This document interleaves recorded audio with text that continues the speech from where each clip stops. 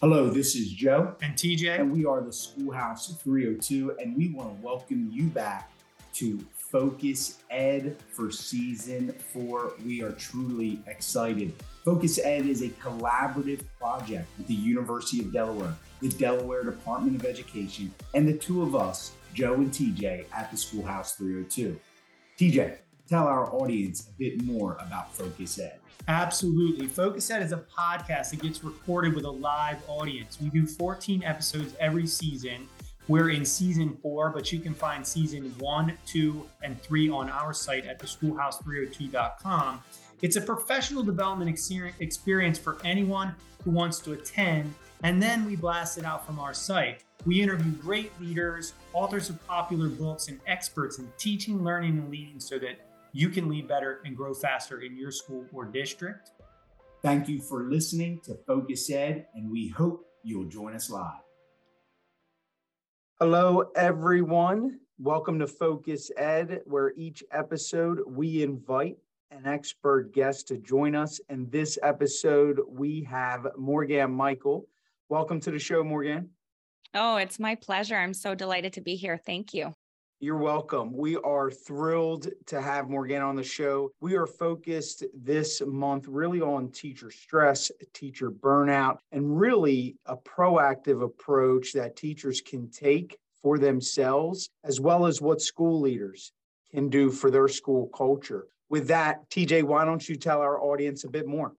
Sure thing, Joe. Thanks for that. Morgan Michael has been an elementary school educator with the Greater Victoria School District in British Columbia, Canada since 2008. Michael is a passionate advocate for social and emotional learning, kindness education, and educator well-being, and she leads professional development initiatives aligned with those efforts throughout her province. Michael pursued her interest in developing positive school culture through carrying out kindness and self-compassion practices by promoting effective social collaboration, by nurturing creativity, and through building self-efficacy that is responsive to students' needs. She established a culture of high expectations by launching her podcast, Kindsight 101, in 2008. She has interviewed some of the world's biggest names in education on topics of kindness, well-being, self-compassion, and promotion of positive school culture. Morgan Michael is also the creator and founder of the Small Act, Big Impact 20-Day Kindness Challenge, which seeks to promote and cultivate safe and supportive school culture. She shares insights from her podcast and lesson ideas on her blog called Small Act, Big Impact, which you can find at smallactbigimpact.com. Morgan Michael received a bachelor's degree in elementary education from the University of Victoria, British Columbia. She's currently completing a master's degree in educational leadership. She lives with her family in Victoria, British Columbia, and we're so excited to have her here today. Morgan, I want to jump right in to this problem that we're seeing really about burnout. I don't think your book could have come at a better time for those of us on this call listening live and anybody who listens after the podcast gets published. Teacher burnout. And you wrote a book called From Burnout to Fired Up. I love that. And so let's start simple and then dive deeper and deeper. Why did you write the book? And how can we reignite and sustain our passion as educators for ourselves, for our teachers, for our culture, for our kids? Wow. Well, thank you so much for the question. I think at the end of the day, I wrote this because even before this big pandemic that we've been walking through, have somewhat overcome, but we're sort of in the merge lane back to normal, there was a need for this kind of work. A lot of educators were already feeling stressed, stretched, burnt out, maybe under-resourced, and as a result, weren't always able and have not always been able to be the full expression of themselves as educators. And I think what this book does is it offers a roadmap, and you can dive in at any point, depending on where it is that you're at or some of the areas that you want to work on specifically about your own self-care and about your own journey to sort of replenish that feeling of excitement and the big why. Why did you first get into education? I think sometimes we're very, very good at the how how and the what, the curriculum and the delivery method. We do a tremendous amount of professional development around that, but we really need to refocus on the why. And the reason I wrote this book is to get back to that. Ironically, the pandemic happened right after I signed the contract. And so the interesting thing is that this book actually, it's almost as if it was meant to be, because after the pandemic, I think we are in an even worse state of burnout. Many of us are just stretched right to the limit. So I'm very excited to share this work with my audience and with yours, because I think it's important. I think it's critical. I do think the universe works like that. There are some things that have come out of the pandemic, although I never want to go back there ever again. I do think we've had some takeaways. This delay, I think it is hitting the shelves at a time where people really need it. There's no doubt TJ and I want to get into the 5 R's. I think they're critical. But when I was reading through the story of Mr. Graham in the intro was very compelling. I think it's just a good reminder on the impact we can have. It goes directly with your impact work. Can you just talk about that relationship a little bit, the impact it had on you, and how that fits into people's why? Because I think as educators, when we give, we feel better. And that was all about giving that story. Yes. Thank you for queuing that up. Yeah. So when I went to high school in a little town called Nanaimo, and it's on Vancouver Island on the west coast of Canada. And we went to high school from 8th grade to 12th grade. And I remember walking into my drama teacher's big dusty annex in grade 8 and being completely terrified and excited. And he sort of had this reputation that preceded him. He spoke in metaphors and he had a British accent, and he was really unorthodox in his method, but most of the kids just absolutely loved him. And I'm not even sure what we learned particularly that pertain to the curriculum, if that makes sense. But he taught us a lot about life.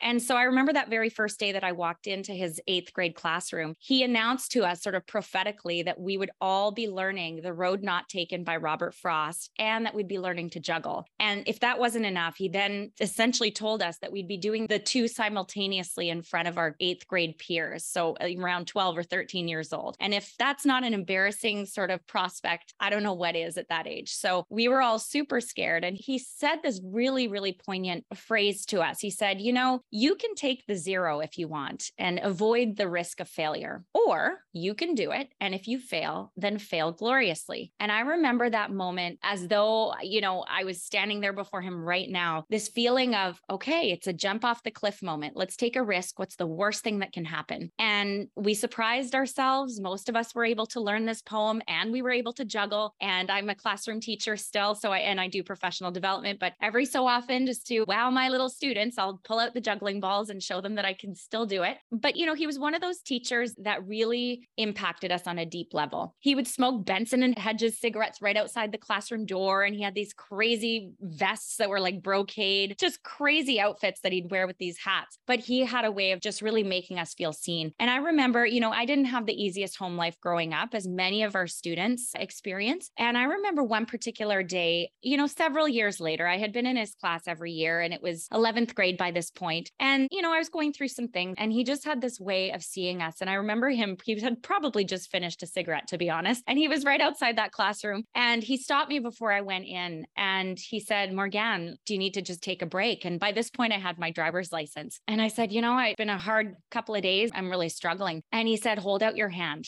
And I said, okay. And I held out my hand, and he put the keys to his car in my hand, which by today's standards would be quite unethical, I'm sure, and definitely not part of the curriculum. But he essentially invited me. He said, you are welcome to take the car for a drive around the block, and then you can come back when you're ready to learn. And while we can't do that for our students right now, we can't give them our vehicles, we can certainly give them the break that they need to center, refocus, and to kind of display that self-regulation that they need to be good learners, right? And so that moment really stuck with me. And years passed. It was finally graduation time. And I remember writing a few letters to those really special teachers that had made a tremendous impact on my life. And obviously, Mr. Graham is at the very top of my list. And so I don't exactly remember what I wrote to him, but I basically poured my heart out. And we remained friends, you know, after high school and into my first couple of university years. And we would go for coffee and all of these things. But I remember one day he called me, and his voice sounded heavy. It gives me chills when I think about it. He said, Morgan, I've got some bad news. I need you to sit down. And I said, okay. And he said, I've got terminal cancer. The doctors say I don't have long to live. And this is it for me. And I remember I felt like the ground was slipping from under me. He had been such an important person in my life. Obviously, I visited him quite a bit after that. And then at one point, he called me again and he just said, I can't leave the house. I need you to come to the house. And I just knew in my heart in that moment, that would be the last time I'd see him. I remember walking up to his house and his wife opened the door and led me down the hallway to where he was. And just before I walked in that room, I looked on the wall and there framed on the wall of his home was my letter from so many years earlier. And I think what that moment really taught me was not only that he had been an important person in my life, but that as a student, I had been able to have an impact on him. And I think that when we think about our why as educators, often we look to the people who either inspired us or the people who weren't able to come through for us during that really important time as students ourselves in school. And it helps us to be the best teachers we can be. And after that moment, I really wanted to be a teacher myself. I kind of understood the importance of that relationship. And so part of the book and the work that I do and the passion that I have for this is that we want to get back to that point as educators where our students look to us for this really important connection, not only to the curriculum, but to life and to that excitement and inspiration. So that's the why behind the book. That's a great and touching story. Thank you for sharing that, Morgan. And I can't help but think, though, that you're right. So the relationship is reciprocal. We pour into our students. If we're good at this, we let the students pour into us. I don't know that everybody's always open to that, but it really is a powerful strategy, and strategic it is, because I bet he hung that letter there for the bad days, right? I'm going to get home and I'm going to see that letter and it's going to make things better. Can you talk to us more about strategy? Because I think that's important. Like, frame the letter. Put it on a wall. Don't let a day go by that you don't look at it and reflect on what that's doing for young people in their lives. I know that our listeners are going to want to hear more about what else people can do, because I think that's a great example. Can you say more about that? Sure. Yeah. And I'm so glad you brought up the word reflect. In the book and in my professional development workshops, we go through a framework that really talks about strategies, because I think, and as an educator, practicing educator, nothing is worse than professional development that is theory-based and then that there's nothing tangible that we can take away. And so that's always a really big part of the work that I do, is helping people to develop a toolbox. So one of the things that we do when we're reflecting is the ability to acknowledge, for example, some of our strengths. And I think we do this beautifully for our students, and sometimes we forget to do this for ourselves. So one of the activities that I love to do is called the happiness activity. And it came actually from Tim Ferriss, a podcaster that I absolutely adore. A lot of the work that I've done and woven into the book are not necessarily directly connected to education, but have tremendous sort of benefits, in terms of the philosophy. And so the happiness strategy is very simple. It's basically whenever you get one of those lovely notes from a parent or a student, or even from an administrator, or if you're an administrator yourself, if you get some notes or some kind of accolade from your staff or whomever, find a way and a place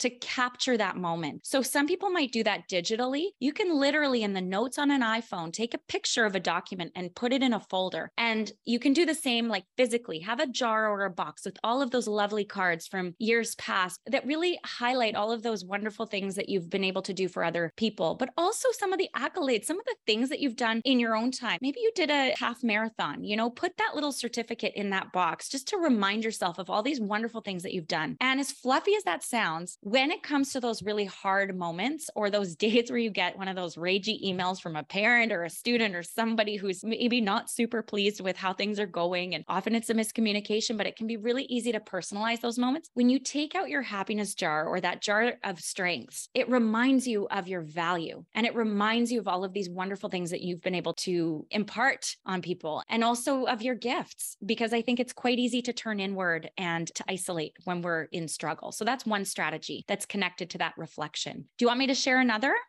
I would say absolutely. You could, Morgan, also tied to some of the R's. You're definitely hitting like the reflect and reframe right there. At least that's what I'm hearing. Yeah. Another big part of burnout is that we don't always process our emotions. I think as educators, we are so good at teaching social emotional learning to our students. And then actually practicing it ourselves can be very, very tricky and putting it into authentic, genuine practice. And so one of the really easy strategies that I like to share, especially with some of my more cynical participants, who are like, self-care isn't really for me because they think of it more as like bubble baths and pedicures and things, which it's not. I like to share this because it's really quick and it's a very simple activity that can get you in tune with not only your emotions, which is a very, very important piece of burnout, but it also gets you in touch with your body and then also what you need. And so essentially, this is what you do. You schedule into your phone 3 times, once in the morning, once in the afternoon or sort of the lunch hour, and then once just before bed. You schedule this in your phone for about 3 minutes during those 3 times. And you ask yourself the following 3 questions. Number 1, what am I feeling? The biggest part of burnout is sort of cycling through emotions and sort of getting stuck in, say, a feeling of languishing or frustration or anger or, restlessness. So if we're able to name those emotions, it's easier to tame them or to sort of move on from that. The second question that you're going to ask yourself is, where do I feel that emotion? So what do I feel and where do I feel it? And quite often, like even right now, if you're a listener, just drop your shoulders, take a big deep breath, unclench your jaw. It is so common for educators and administrators and supportive staff to just hold all that tension in their shoulders and jaws. And over the day, that kind of compounds and you hold all this tension. And so if you can just take a breath and just like tune into where you're feeling it. We'll feel it in our stomach sometimes or the shoulders. And then thirdly, you ask yourself, what is it that I need? And this is very much connected to our emotional needs. But generally, once you've had a chance to quickly reflect, you know that you're thirsty or that you need a moment of quiet, that you need to maybe just tackle 2 or 3 things on your things to do list. But until you sort of take that time to reflect, you can just kind of feel frazzled without really realizing why. So that's a very easy, quick strategy that can get you aligned with sort of that reflection piece as well. I think that's a super helpful tip. I've read that before about programming in your phone. I like the idea. You just set that up 3 different times. I've heard different things to put in. It is amazing, though. It goes off. It's a nice reminder. Morgan, if you wouldn't mind, because this is something I struggle with, and I've come to the conclusion that if I'm usually struggling with it, so are others, or at least I tell myself that so I don't get frustrated with myself. When you ask yourself, what is it I need? How can we get better at that? Because I will say, I'm not good at that answering that question. I'm not sure. And I've also found sometimes I'll do more than compensate for maybe what I actually need is not to listen to Audible right now or music. I need maybe some silence. Is there anything you found that helps with that? Because I've struggled with that exact question. I love that question. And I think that is so true, especially for doers. We tend to want to do more. And sometimes it's about deleting things off of our to-do list and giving ourselves permission. I have a very easy framework that allows you to decide whether you want to quit or continue with something that's on your to-do list. You ask yourself, is it working? And if it's working, then keep doing it. But if it's not working, then ask yourself the following question. Do I love it? It's not working and you don't love it. Allow yourself permission to either change the activity or delete it from your list. Just because you made yourself a promise at the beginning of the week, the month, or the year that you're going to do a particular task, it's okay to say this actually doesn't serve me or where I want to go and take it off. So sometimes taking things off. The other piece is about tuning into your emotional needs. So I'll zoom through this fairly quickly, but we have 6 emotional needs. And usually when we have an unmet need in one of these 6 areas, it can be fairly easy to find a healthy way to meet them once we can identify that need. So the first thing is we need certainty. We need to know what's coming. So if you're feeling, say, in the pandemic, when you didn't know what was happening and there were a lot of things changing, sometimes adhering to a very strict or particular routine was helpful, for example. The second need is a need for uncertainty or fun or variety. So maybe you are so routine-based that you're like, oh my gosh, I'm feeling restless and anxious. And what I need is I just need a day of no structure. Right? So that can be it. The third thing that we need is we need a sense of significance. We need to feel like we matter. So sometimes tuning into something or an activity that connects us to our worthiness as contributors, significance. So sometimes that's with our kids, or that's with our students, or that's out in the community. We also need to belong. So maybe you haven't had time with your friends or your family for a while. You need to find a way to tie that in. We also need to have growth in our lives. So maybe it's time to sign up for a course or to try something brand new that you've never tried before to experience that beginner's mindset. And then again, that contribution, we need that contribution, which most teachers do regularly. But that's one framework that I like to use just to identify what are our needs, because if we can tune into that, it can fill us up for sure. Really helpful. I know everybody on the call and who are listeners in production, or after production, I should say, are taking a ton of notes on that. And the people who aren't going to win the book tonight are going to buy it. I'm sure of it, because that's just super helpful stuff. Even knowing that those are our needs and naming them is critical, just to know, like, this might be a trigger for me right now because it's a universal need and it's not being met for myself. That's right. I'm going to transition a little bit to our other Focus Ed school leadership questions, but I can't help but do it in a way that kind of gets back to something that you mentioned, which I know Joe is going to laugh when I say. You mentioned Tim Ferriss, and we're big Tim Ferriss fans. I love that you mentioned that, because I don't know that a lot of educators listen to Tim Ferriss, and more should. But you mentioned that and couched in the fact that you've gotten a lot of resources from outside of education. Can you talk about that and any other people or resources that you follow that educators may not be aware of? Absolutely. This is a huge passion of mine. And I think there's a lot of research I quoted in my book, but when we go to the outside, meaning outside of education, and we're able to learn different frameworks, different ways of thinking, different activities and strategies, and then pull that back into education and kind of interweave it a little bit with our practice, I think it's really powerful. And a lot of different industries do this, like I think we see this in hospitality and we see this in business. So why not in education? And we are lifelong learners. Most educators love learning. And so for me specifically, I love podcasts. I absolutely love podcasts because they lend themselves to multitasking, which for me, I'm a busybody. I like to be doing multiple things at once, or when I'm driving, I like to have something that I'm thinking about. And so, like you mentioned, Tim Ferriss is one of the podcasts that I absolutely love. Love Seth Godin, anything Seth Godin, I'm a huge fan of. Actually, my podcast I did with him and did some coaching with him as well. And that was really, really powerful. So he has a ton of books. That was great. I love anything by Dr. Adam Grant. He's an absolute brilliant psychologist. A lot of Brene Brown's work is pretty valuable as well in education in terms of leadership as well. All of these folks have podcasts, by the way, but they've written beautiful books, often nonfiction books, but they're largely around sort of human psychology or leadership. And I find there are so many specific strategies in all of them that can be applicable to education, whether it's with our students or it's with our colleagues. Again, that's probably TJ's top three, by the way. Ferriss Godin. Ferriss Godin and Grant. We can't even talk to one another without him quoting one of those. So, and Brene Brown's up there. I think her work is probably mentioned on every show. I mean, her work on vulnerability, I think, is huge right now. I think it's a lot of aligned to what you're describing, our ability to even be vulnerable with ourselves. To some degree. One thing that really attracted us to your work is the small act, big impact. And just put a little twist on that, though, for you to feel like you've made your greatest impact. What does the next 3 to 5 years look like for you as a leader?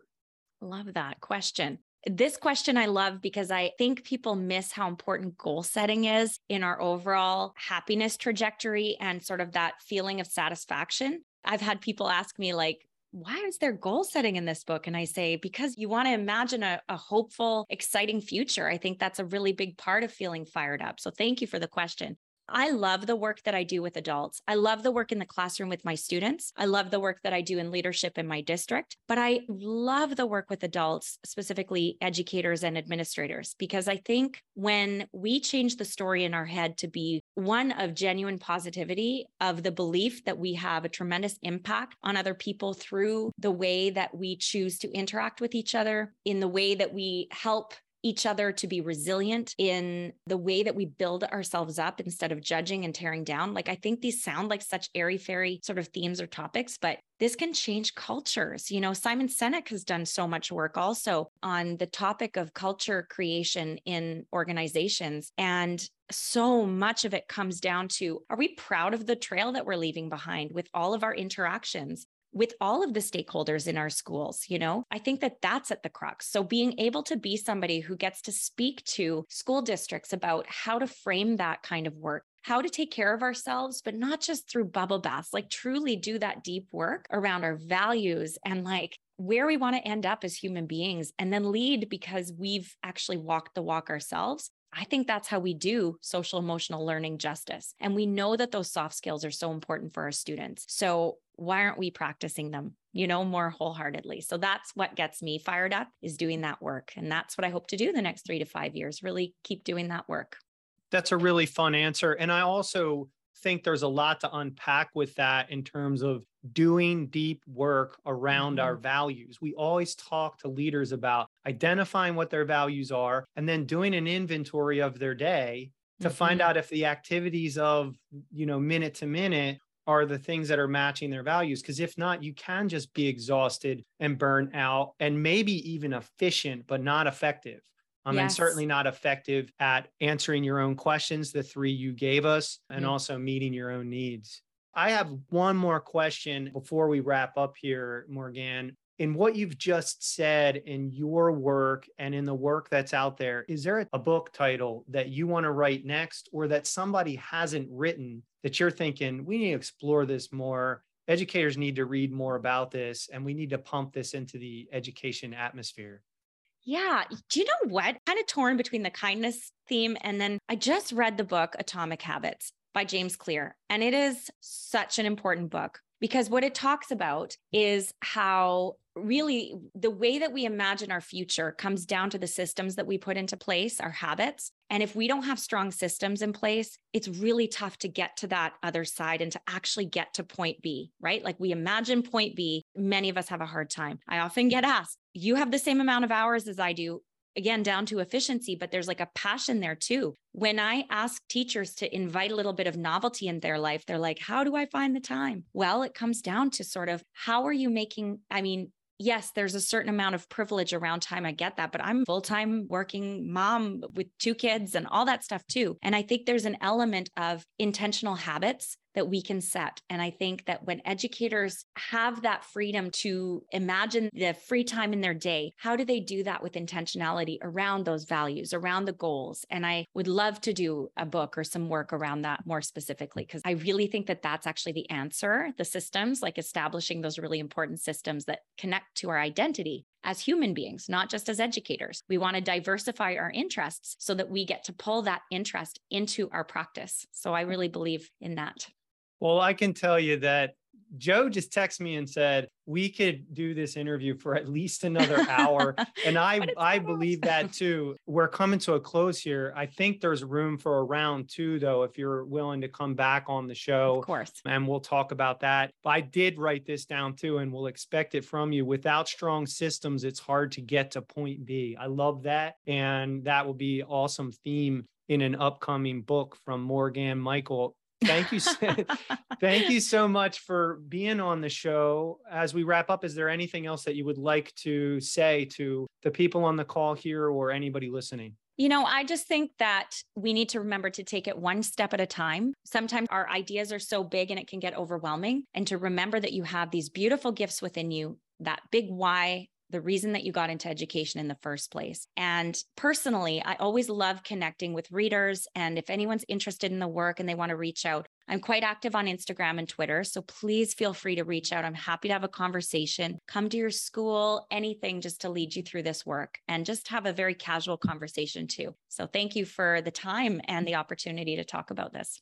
Absolutely. And we're going to take you up on that. Everybody here heard the invitation. And again, you heard it here on Focus Ed, folks. Morgan Michael, everyone, please a virtual round of applause for Morgan. Thank you. This podcast was brought to you by Delaware Academy for School Leadership, the Delaware Department of Education, and the Schoolhouse 302. Don't forget to follow the schoolhouse302.com for podcasts, blog posts, books to read, and more. We'll be back soon with another episode of Focus Ed. Until then, stay focused. Hey leaders, before you go, one more announcement. We now have available for you our Candid and Compassionate Feedback Masterclass.